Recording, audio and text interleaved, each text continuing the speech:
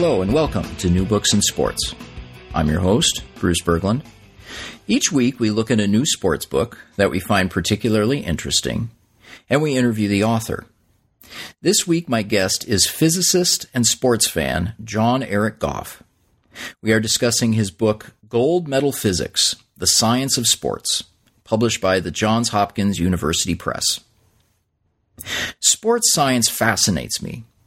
Most likely, learning how difficult sports really are from a scientific standpoint gives me some consolation about my own limited athletic ability. Add to that the fact that I'm not very good with science either, and a book like Gold Medal Physics is doubly intriguing.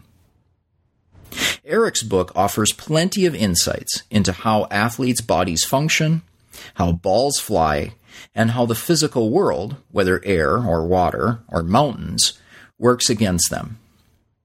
And if there is a lesson from the book and our interview, it is that this physical side of sports is very complex and very hard. I think this is an important lesson. In the current world of sports over-analysis, we often hear commentators say that an athlete's inability to perform a certain move was due to a mental lapse or a failure of the will. A quarterback makes a brilliant throw to win a game, and we hear how he wanted to win. A gymnast fails to stick a landing, and we're told that she lost her focus. By looking at the physics of athletic accomplishments, Eric reminds us of the remarkable strength and dexterity and timing and luck that are involved. I learned a lot from Eric's book, and I enjoyed visiting with him about it. So let's turn to the interview. Eric, welcome to New Books in Sports. Thank you for joining me on the program. Glad to be with you, Bruce. So let's start by having you say a few words about yourself. You have a great line in your preface where you say that you get as giddy about learning something new in your work as a physicist as you did when you got a hit while playing in Little League. So why don't you tell us about your background in physics and your background in sports and how you brought these two interests together? I'd love to. I've always been a sports fan. I played baseball when I was a kid.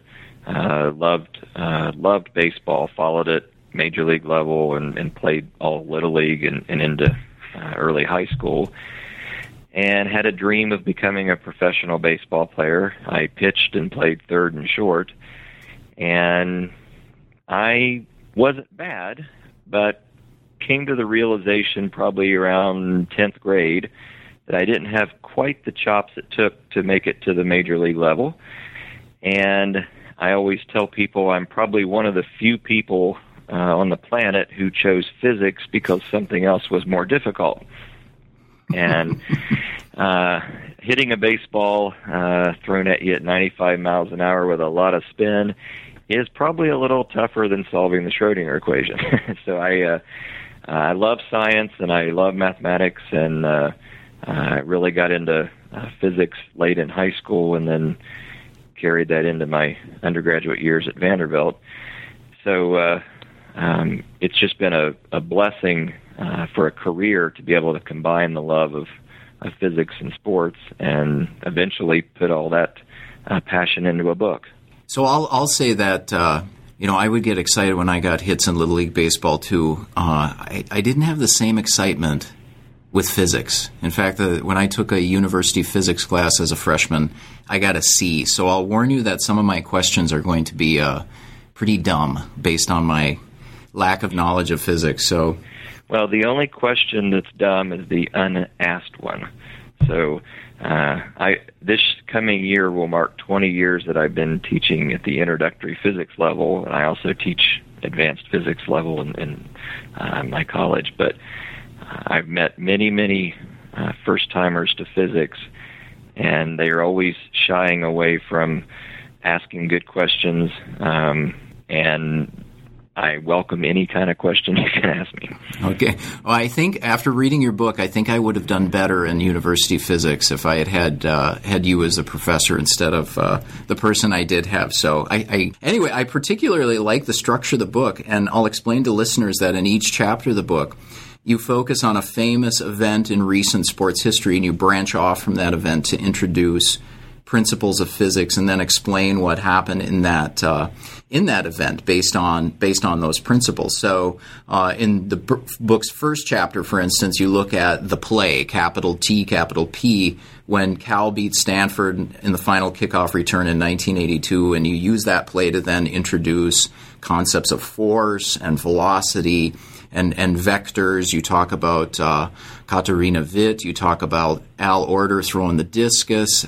So different chapters or different scenes that sports fans will be familiar with, and then you explain the physics behind that. But I want to start with your second chapter, which looks at Doug Flutie's last-second pass to beat the University of Miami in 1984. And what I found, just to be more specific, the third chapter is Doug Flutie, and the second is the play. Oh, okay. Sorry about I've that. I've got a kind of an introductory opening first chapter, but chapter 3 takes us into 1984 and Doug Flutie's Hail Mary. Okay.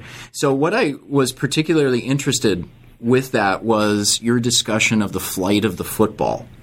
And so can you tell us what questions you were trying to answer as a physicist in your analysis of that the flight of the pass? Well, just to be clear about analyzing great sports moments with physics, in no way do I want your listeners or anyone who ever picks up a book on sports physics to think that a scientist is trying to come along and dehumanize or put all these great events into equations and make them a little more black and white on a piece of paper. The idea is to sit there and enjoy the majesty of Flutie's Hail Mary and enjoy it over and over and over again. And then sometime later, when you've recovered from the awe of seeing that, to think about the fact that this quarterback was not exactly the NFL prototype. Now, his counterpart that day, Bernie Kosar, was tall, big arm and all that. And Flutie did have a good NFL career, but he used his talent, he maximized his talent based on the body he was given. And it boggled my mind that he could actually throw the ball as far as he did, and in a bit of a rain, a little bit of a headwind. So when I looked at that play over and over again, I tried to understand exactly how it was he could sling that ball about 62 yards down the field. Mm-hmm. So you looked at the length of the pass, and but then you were also looking at some more specific elements of the throw, like the angle of the pass as it leaves his hand, the speed of the pass as he throws it. That's right. And when he took the snap, of course, they're a ways down from the end zone, and he's got to give his receivers time to get down the field. So he's got to scramble a little bit, and the receivers had made it almost to the end zone, and he unleashes the ball, and it's in the air about 3 seconds. And I calculated that the ball left his hand around 60 miles an hour. So, next time you're in your car and you're on the interstate and you're going 60 miles an hour, that's about what the ball left Flutie's hand. And it's a beautiful spiral. It left about 38 degrees up from the horizontal and made a very nice, almost parabolic arc. And it turns out when you do that problem as you would have done it in your university physics, when you didn't have any air around, you get an answer that's not too far removed from the real answer by putting the air back into the problem. So even a first-year physics student could have done a pretty good job analyzing that throw. Mm-hmm. But, about 60 miles an hour at 38 degrees, and 3 seconds later, it's a celebration like Boston College probably had never seen. Yeah. So I can't hold up the diagrams that you have in your book of the past, but I'm going to kind of plot them out myself. And so for people who are listening to this while driving, don't repeat this. And I'm going to start I'm going to violate a rule of making physics diagrams by starting on the right side, because in the clips he throws from right to left. And so Sure. What was the horizontal distance of the pass? It was about 62 yards down down the field. Okay, so 62 yards. And it was in the air. How long did you say? 3 seconds? About 3 seconds. 3 seconds, okay. So, and it was, what was the degrees? I actually have a protractor. About 38 degrees. 38 degrees, okay, so I can do that. Okay, all right, and I actually know how to make curves and tangents, so I'm drawing a parabola, the arc of a parabola. Okay, so now, as you explain in the book, this is how it would look if he threw the ball in a vacuum. That's right. Okay, so 3 seconds, 62 yards, and then what was the height of the pass, the maximum height it would have reached? It went about 36 feet, I believe, so, Okay. About 12 yards, which is a little more than a first down in horizontal distance. Okay. Now, in vacuum, he could have let the ball go around 53 miles an hour. Okay. The 60-mile-an-hour throw is because there's air in the problem. Okay, all right, so he threw it, he actually threw it about 60 miles per hour. And now you could have gotten it there at 53 miles an hour in the same amount of time had there not been any air around. Okay. So the one thing I want to do now, so I've got my nice perfect parabola, but then you also show how the path changed, because then you add in the air resistance, and as you talked about, he threw it into a headwind. That's right, and the ball with a very nice spiral has relatively small air resistance. Had the ball been one of these wobbly ducks, it would obviously have a lot more air resistance because it'd have a less aerodynamic shape to it.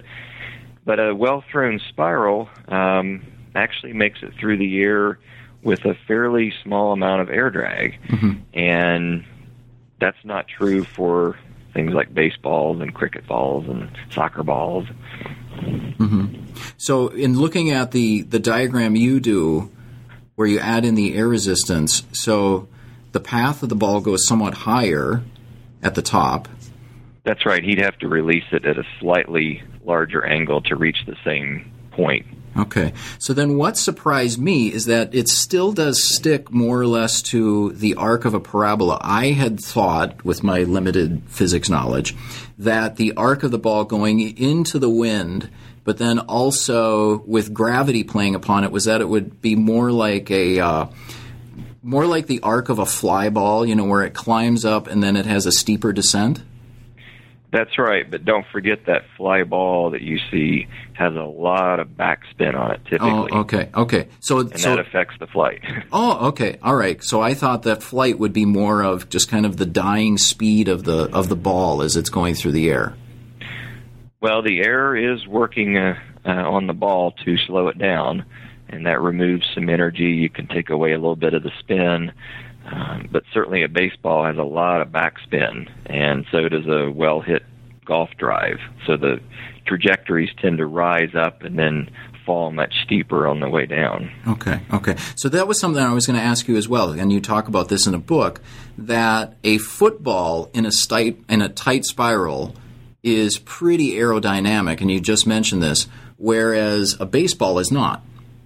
That's right. A baseball, being much more spherical in shape, doesn't have a nice nose cone forward. It's not anywhere near as aerodynamically shaped as a football. Okay.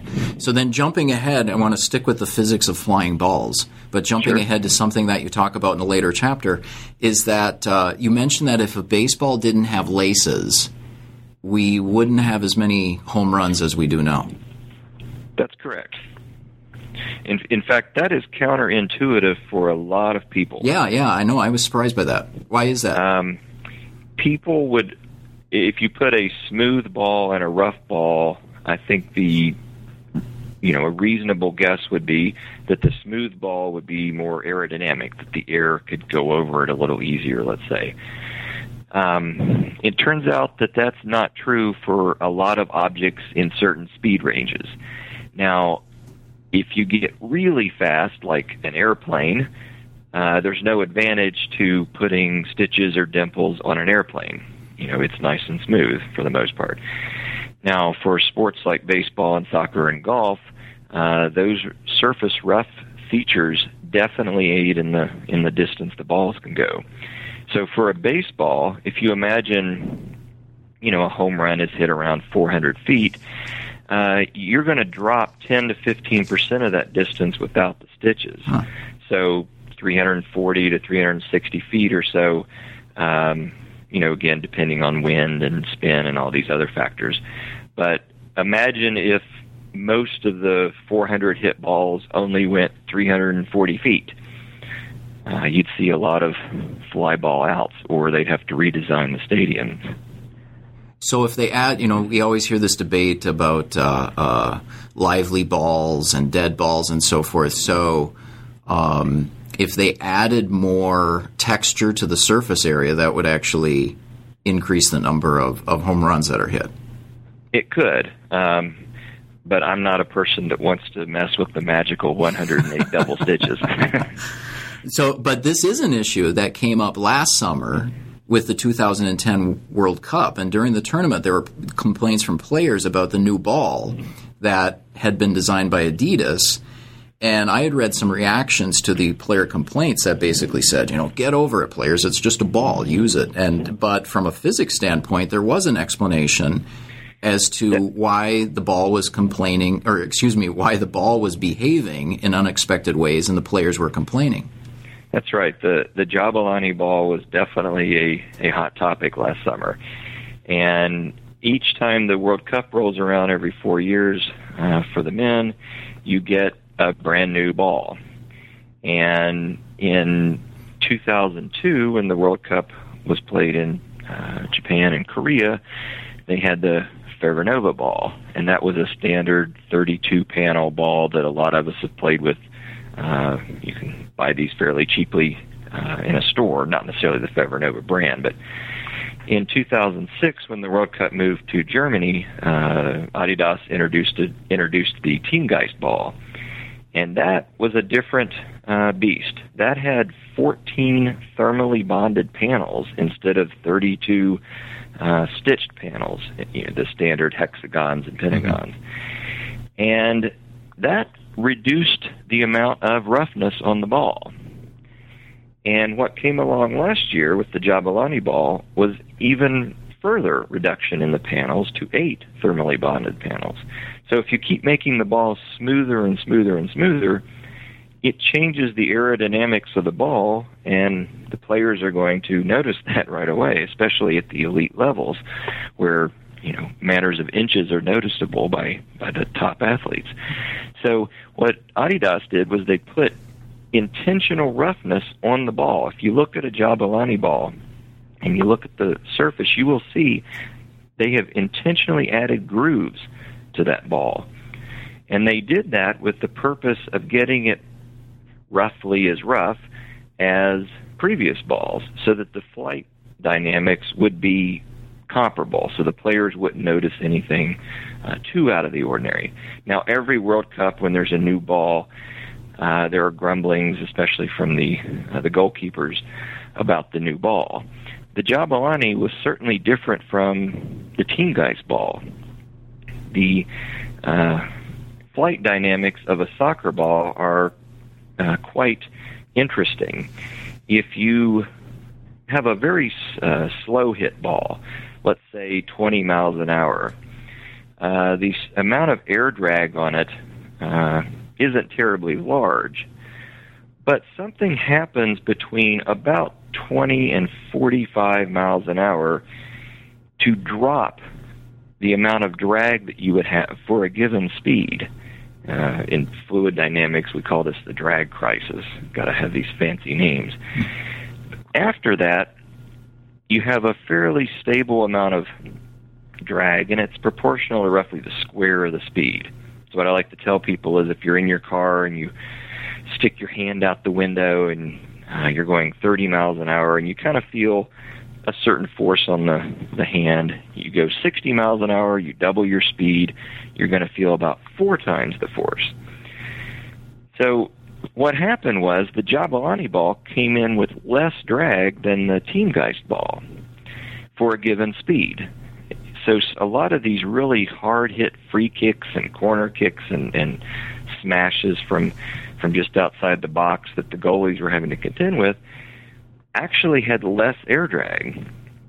You couple that with the fact that about half the venues in South Africa last year were played at very high elevation, meaning the air density is a little smaller, and there's even less drag. So those balls were really moving, and goalies noticed it. So was it just speed that was the problem, or were they behaving erratically in some way when they were flying? There was an issue of an erratic motion of the ball. Even balls that do not spin can actually move side to side a little. This is what kept Phil Niekro pitching almost to 50. If you can throw a knuckleball, it has very little spin on it. And if you can get one side of the ball to have a stitch and the other side of the ball to have a smooth area, you can make the ball curve. You can make it wobble a little bit. And what happens with the Jabulani ball is even if it's kicked without spin, there was a little more wobble to it than the ball they used 4 years ago, the Team Geist ball. So the instability with the forces on the ball was a little greater last year than it was before. So there was some erratic motion. There was some wobbling that was new for the goalies. So I want to stick with soccer balls for a second because you have a chapter on David Beckham and his famous free kicks, and you explain how it's possible or how Beckham is able to bend it when he gives a free kick. So how does he do that? How does the ball move? Like, as you show in the book, it basically moves like the curve of a banana. That's right. The ball has to have an appreciable amount of side spin. So if you imagine a ball sitting on the ground and you're going to go kick it, if you kick it right through the center, you're not going to spin it. If you kick it a little off-center, you can make the ball spin. Now, there's a little bit of a compromise there because the more off-center you get, the more you can spin it, but the less speed you can give it. So the professional athletes, especially the elite ones like Beckham back in his prime, knew optimally where to put the foot, or as they would say, the boot, on the ball, and just enough off-center to have enough speed and just enough off-center to have enough spin to make these fantastic curved kicks. So the ball would have a lot of side spin. So it's moving through the air. Say you're looking down on it, it would be spinning counterclockwise for a right-footed kicker like Beckham. What you imagine is on the left side of the ball, as you're looking down on it, the air gets whipped around behind it a little more than on the right side of the ball. And it's completely analogous to a boat rudder. If you're looking out the back of a boat and you look down at the rudder, if it's nice and straight, the water just passes by roughly the same on each side of the boat, and you go straight. If you turn the rudder, left or right, it's not symmetric anymore. Water gets deflected one way or the other. And Newton, more than 300 years ago, told us, hey, if an object feels a force from a second object, well, the second object's got to feel the same size force, but in the opposite direction. And that's what happens on the soccer ball. If the ball is able to whip the air off asymmetrically, so not just right behind it, but maybe slightly to the right for Beckham, the air gives it a little push to the left. And that's what happens with these great free kicks, is you see this big curving bend off to the left for a right-footed kicker like Beckham. Mm-hmm. And one of the things you also talk about in that section is you fed in a bunch of data into a computer, right, to do calculations in how to kind of predict the rate of success for someone like Beckham in aiming for the upper left corner of the net on a free kick. That's right. A colleague of mine, Matt Carey, in the University of Sheffield in England, had done some measurements on how well a professional athlete could kick a ball, basically, the human performance aspect of that. So there was research out there on how much margin of error we had for a top athlete. So a Beckham approaching the ball that wants to kick it, 2 inches off center to the right or whatever, how much margin of error did that athlete have? So we imagined all the different amounts of error that the athlete could have. How much left or right of the spot the athlete was aiming for was there, how much up or down, which caused the lift angle coming off the foot to vary, and how much did that affect the spin and speed of the ball. So we calculated all these different kicks, sent them into the computer.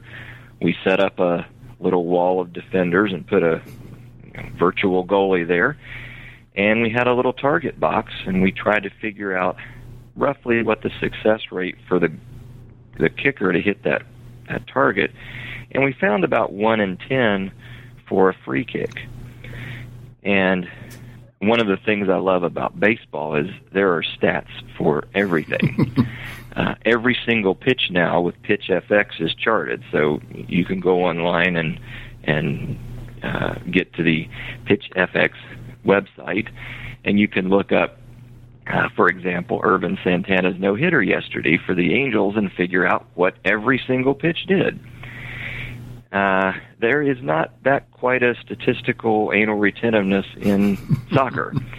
And we had a hard time finding really good stats for the success rate there.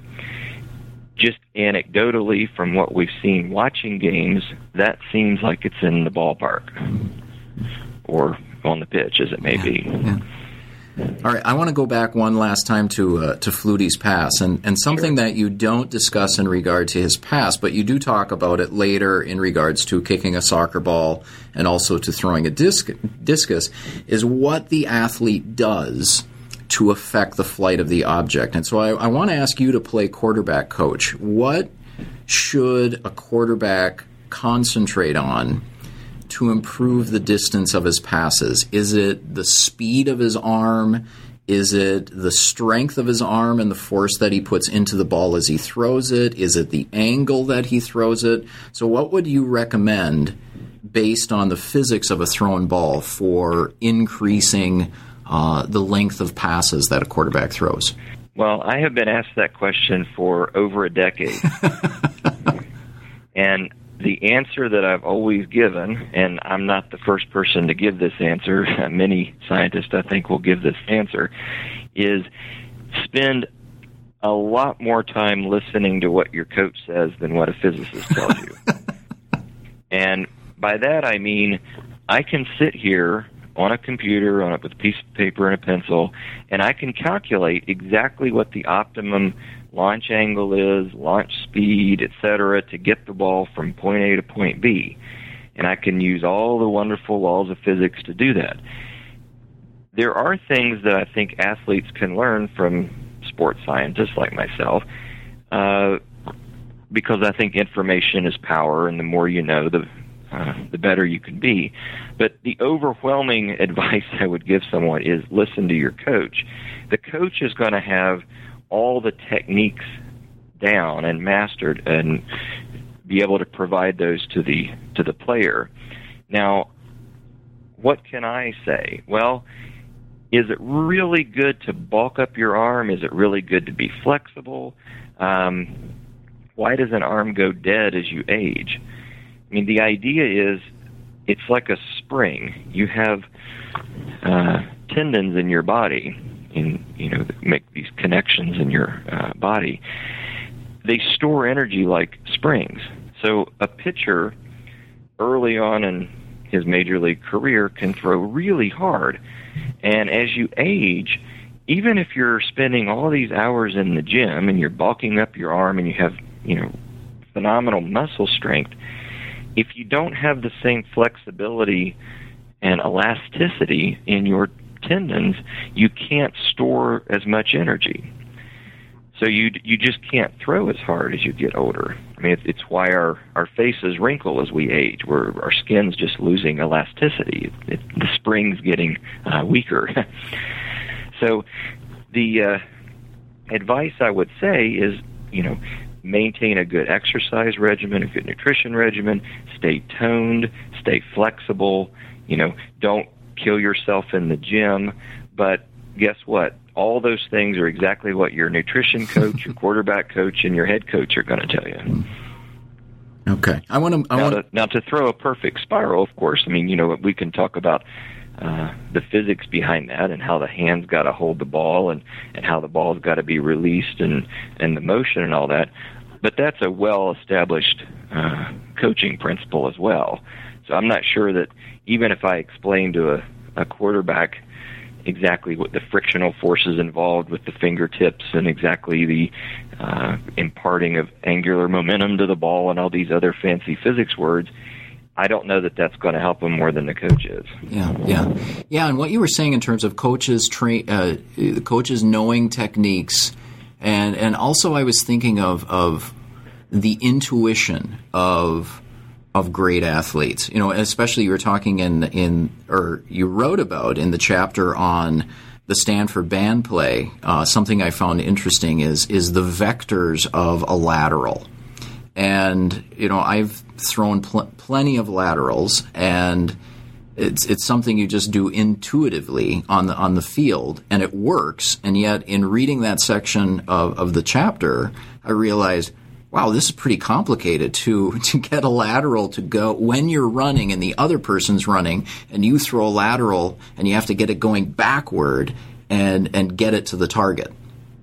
That's right, and what a lateral allows me to do is talk about this fancy term, frames of reference. So someone sitting in the stands, just not moving with respect to the field, just watching the game, is in a different frame of reference from the person who's running with the ball. The person running with the ball, it might be dangerous to do it, but if it looks up in the stands while running, would see the stands moving in the other direction. We tend to think of ourselves as at rest, so to speak. When you're 500 miles an hour on an airplane, you're able to walk around the cabin and do things normally that you would on the ground. So you have a sense of being at rest there. Now, when you're running and you're exerting, you know you're moving with respect to the ground. You don't really perceive yourself at rest. But the point is, when you get ready to release that ball while you're running, it's not just good enough to toss it slightly behind you as you're running, because the person sitting in the stands, or more importantly the referee, if that ball is seen as actually advancing forward, it's not a legal lateral.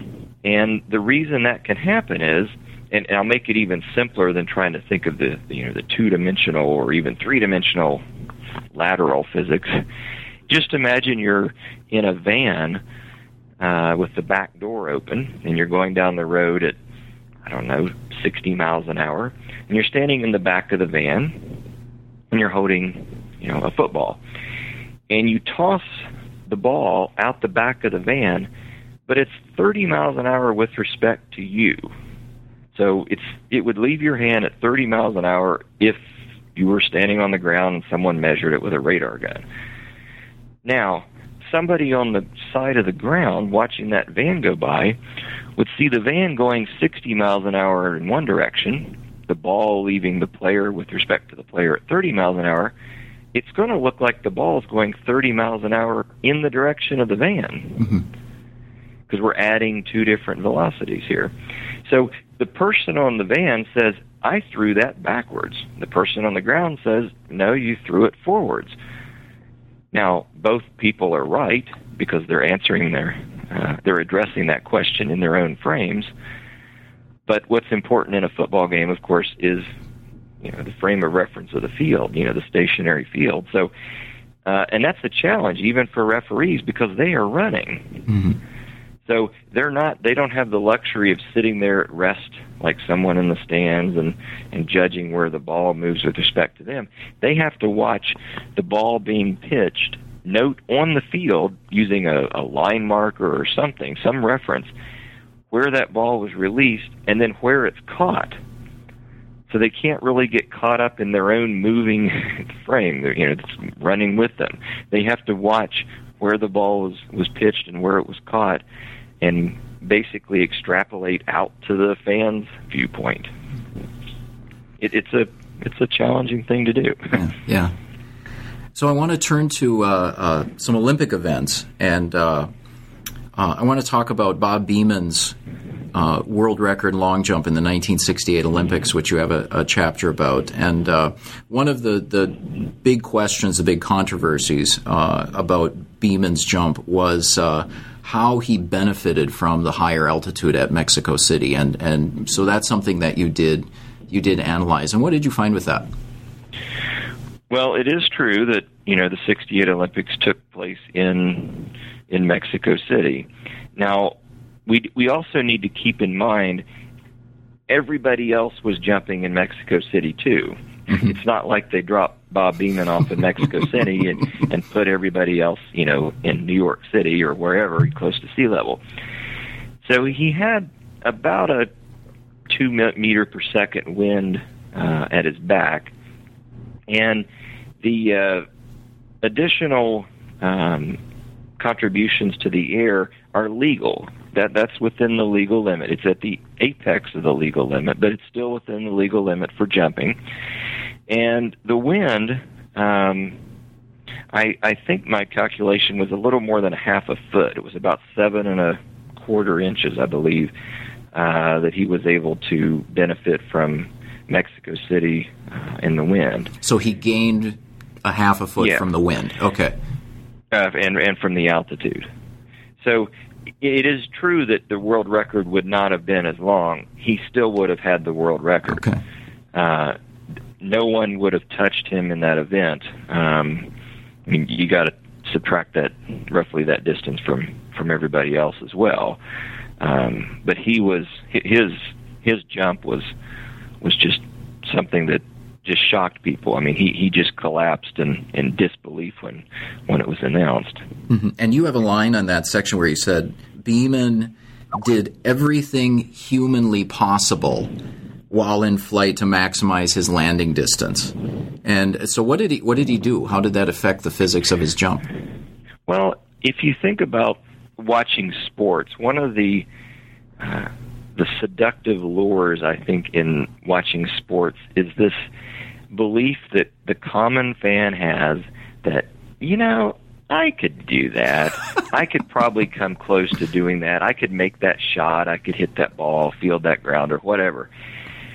When you watch a long jump, you think, okay, the guy's just running fast, gets up to this line and jumps.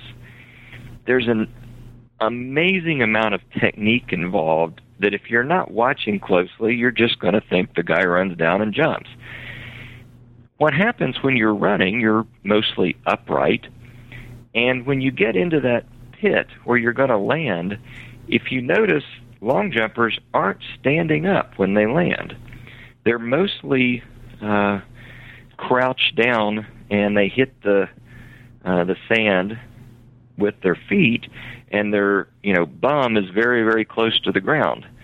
So what happens is they have to do something while in the air to reconfigure their body. But what happens is, not only in the air but everywhere else, we're constrained by the laws of physics. So if part of your body moves one way, there has to be some compensation for another part to move another way. So what Beamon did, and what athletes do, they throw their arms way back behind them when they're in the air. And there's a beautiful principle in physics called conservation of angular momentum, and it has to do with how things are turning.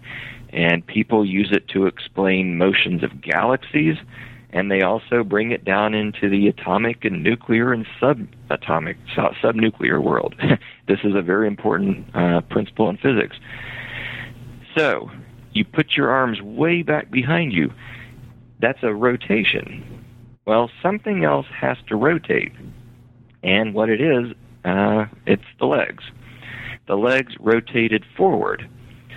So with very strong abdominal muscles, I mean, we don't underestimate the importance of training. I mean, these are toned athletes with incredibly strong abdominal muscles who can force their arms back. Their legs are moving forward. It's like it's almost like watching a stapler. The top part gets crunched down with the bottom part. So his head and torso start rotating toward his legs, and his legs are rotating up. Now, when he lands, his feet are way forward. He's not anything close to standing up. He's able to go a little extra distance as opposed to just standing up. So he put everything right. He had a little bit of tailwind. He hit the board just right. His technique was just essentially flawless in the air, and he was able to get his feet forward and have a little bit of an extra added distance at the end because of that beautiful angular momentum conservation idea.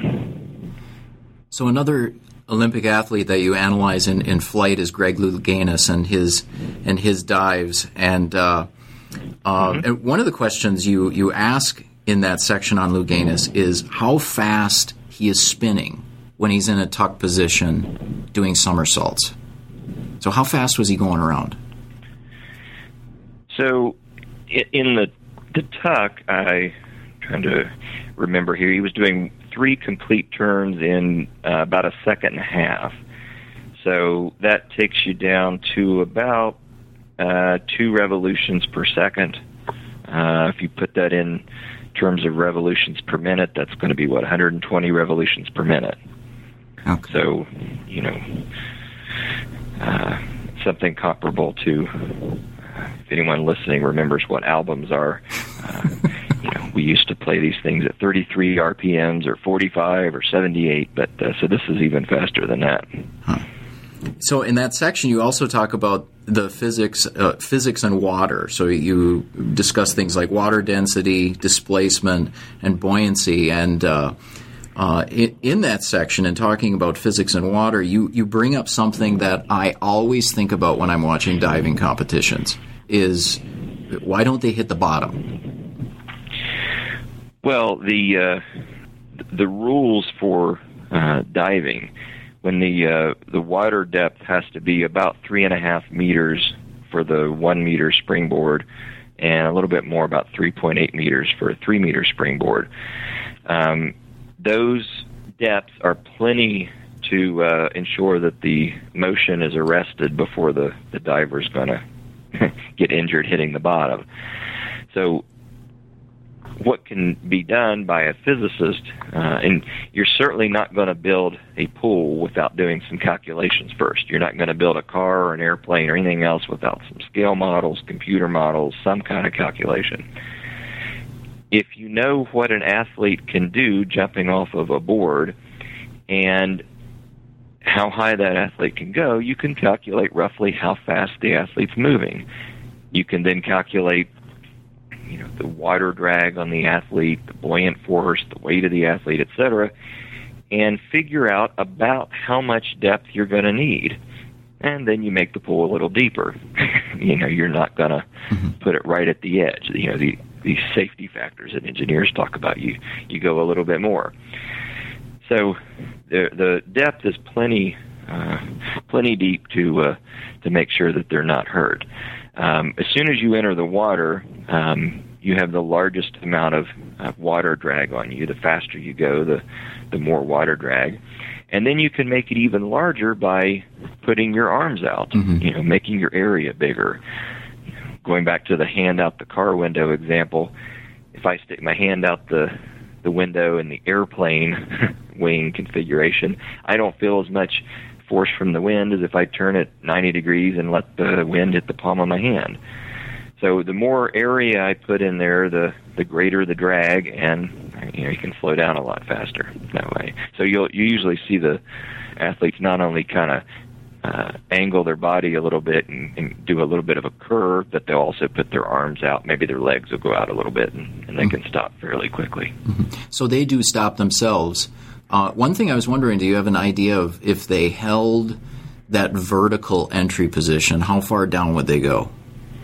Oh, I think they could touch the bottom. I don't think they'd be moving very fast. Oh, okay. I mean, if you're at a public pool, you can jump off the diving board and maintain a nice aerodynamic dived position into the water and make it to the bottom, but you're not moving fast enough to, to really hurt yourself.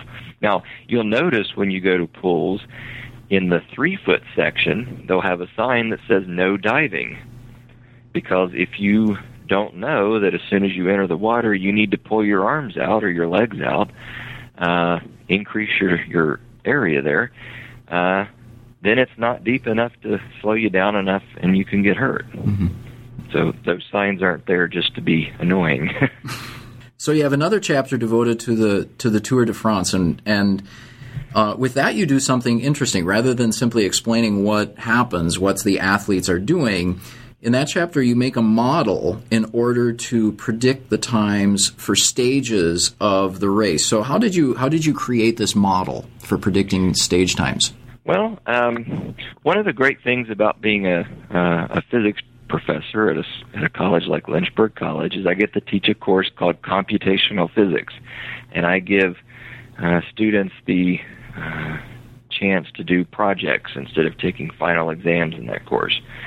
And I had a student named Ben Hannes who came up with an idea of doing something with cycling, and we had done some basic bicycle modeling during the course. And when his project rolled around, he wanted to do something with a stage of the Tour de France. And after the course ended, I said, hey, let's try this for the whole race. And he had a few little kinks in it, and we got those ironed out, and we did a literature search, and we tried to figure out, how much can a biker input power into the bike?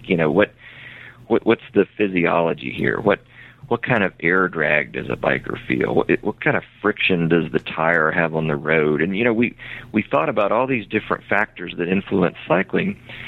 And then we took terrain data that exists on the Tour de France website. They will put stages. There are 21 stages, and they'll put the stage data for each stage. And you can see how far the biker's gone at a certain point and the elevation. And not to drag up something from your university physics days, but you can make an inclined plane with that. And that's an absolutely standard problem that every first semester physics student solves. I think I was able to do that, actually. And really, that's all you need to set it up. And we just put a whole series of these inclined planes together and did this for the entire race. And what we did was we started off our cyclist on a bike there at the beginning and put the human power input in, got them going, and asked the computer how long does it take to get to the end of the stage. Now in today's world, this was back in 2003 that we did this. In today's world, we've got Google Earth and other things where we can even get more points. But at that time, we did that for the entire race in 2003. We did it again the next couple of years. And then I did it just in these past 3 weeks with the 2011 race. And we get pretty close. We get within a few percent. This year, I had 6 stages I was able to predict under 1%. And only one bad stage. I'm still trying to figure out stage 16 of this past year's race, but everything else we didn't have an error more than 8%. Okay. So it's a thrill. I mean, every single day you have this prediction out there, and to see him come in and get pretty reasonable guess is it's very thrilling. It knows physics works. Yeah, and we will link to your blog from the website, and I did follow it, and I was reading your blog entries, and it is quite fascinating. And so what is the one stage that throws you? So is it stage 16 that you have trouble with? Why is that a problem? It threw me because when the time came in, I had about a half an hour or so too slow. And when I looked at the stage, except for 2 little portions at the end, the whole stage is almost all uphill. And it rained. And the average speed on that stage was greater than the average speed for any other stage that had been run to that point, except for the little short team time trial in stage 2.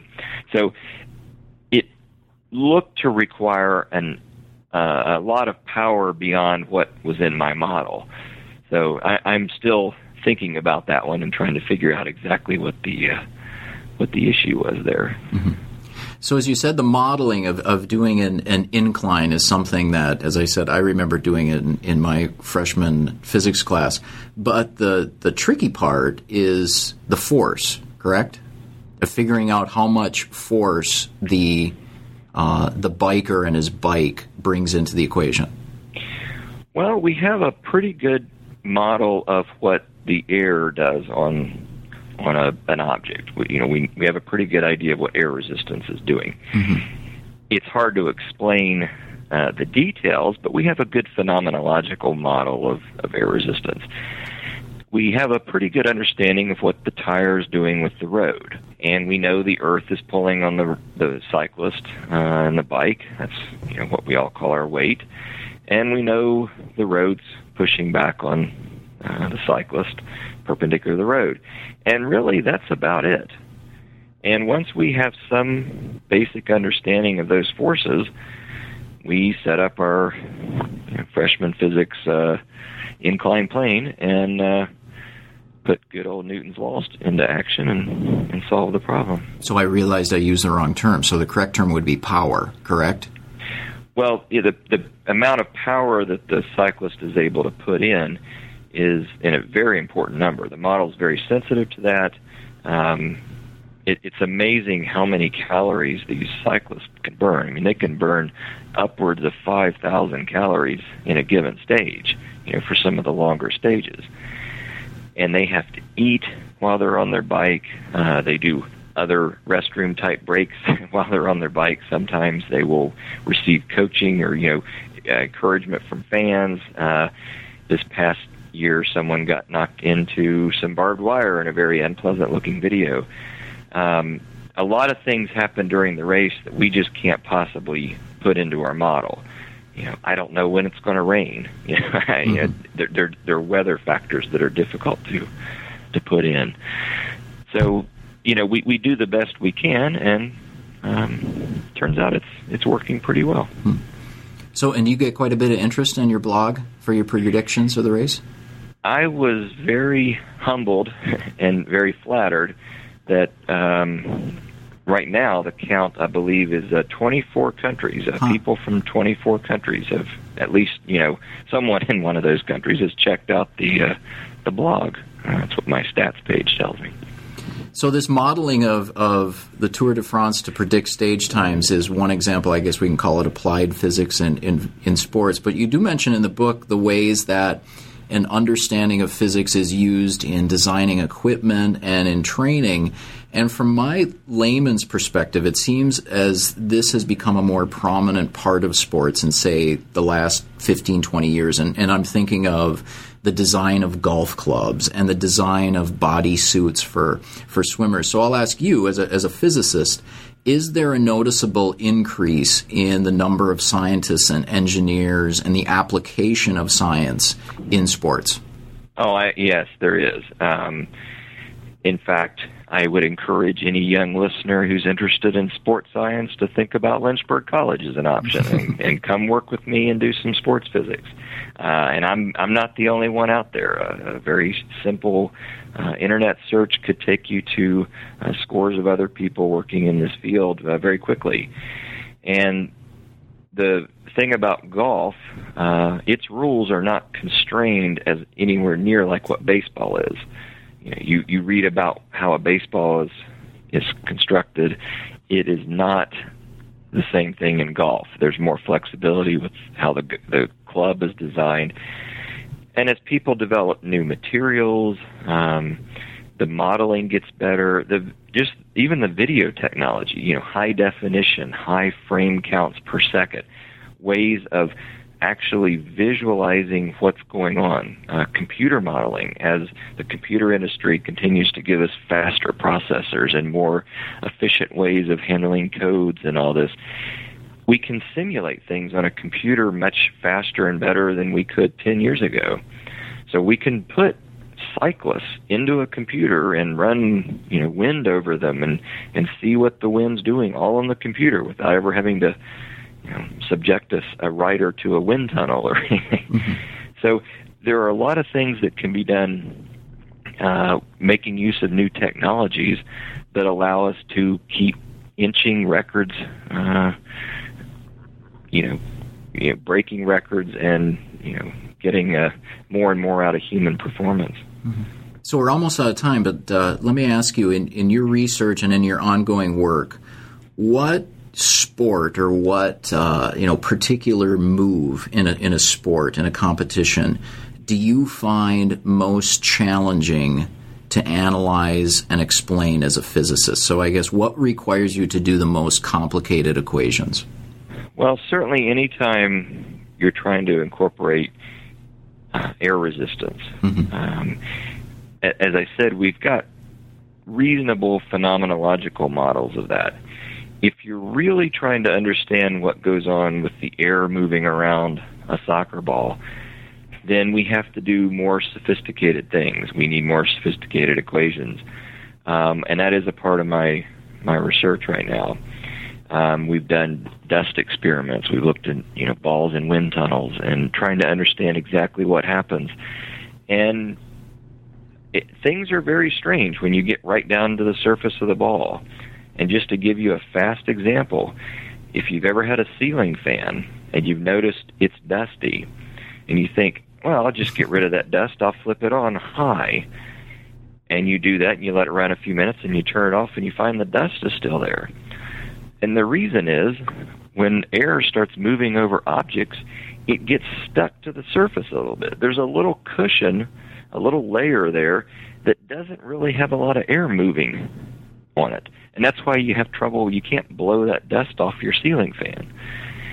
And that happens on soccer balls and cricket balls and baseballs and other projectiles in sports. You have to really find clever ways to analyze exactly how that air is moving over the ball and how it gets peeled off the ball and other fascinating things like that. These are active areas of research. Huh. And so then one last question, is there an individual athletic feat that in your research, whether something in the book or something else you've looked at, that just left you amazed? Perhaps something where a human stretched his or her body to the limit or close to the limit of what is physically possible? Usain Bolt, watching Usain Bolt run makes my jaw drop. Uh-huh. It takes me a while before I could put my physicist cap on and think about it. He's got an ideal body size for that, and he's able to maximize the gifts that he was given, and he's just shattering records left and right in 100 meters. Watching Michael Phelps swim, again, it's somebody who's maximizing the body they were given and able to, the way he's able to swim and the dolphin kicking and other things are just phenomenal to watch. So you mentioned now that my last question is, what are you working on now? And you briefly mentioned you're working on the flight of soccer balls. That's right.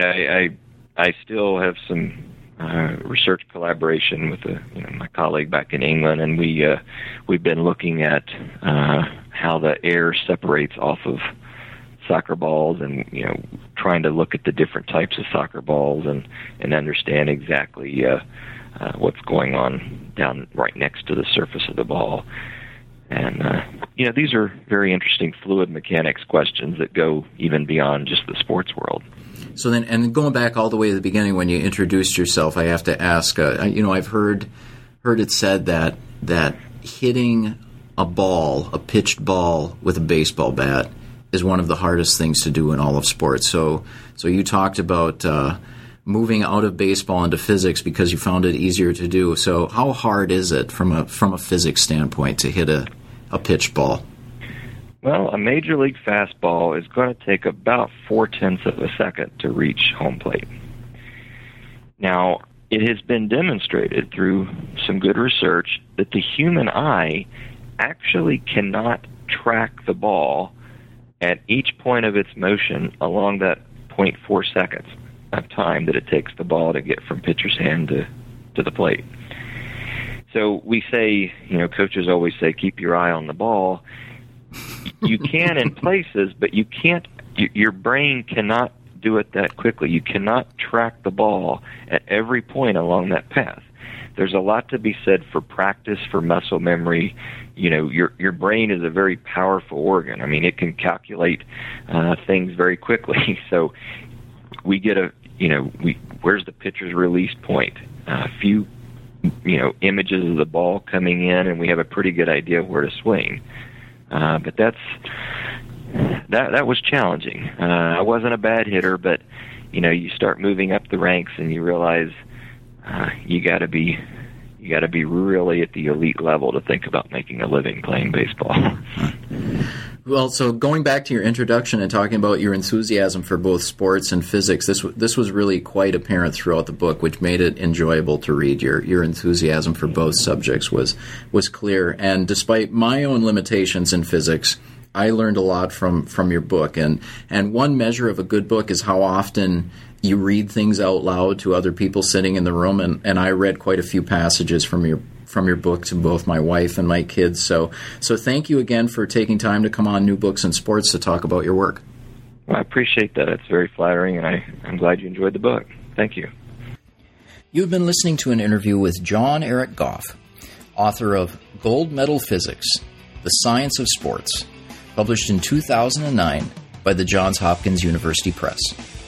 New Books in Sports is part of the New Books Network, which offers more than 70 channels of podcast interviews with the authors of new publications on subjects from South Asian studies to psychology and political science to popular culture.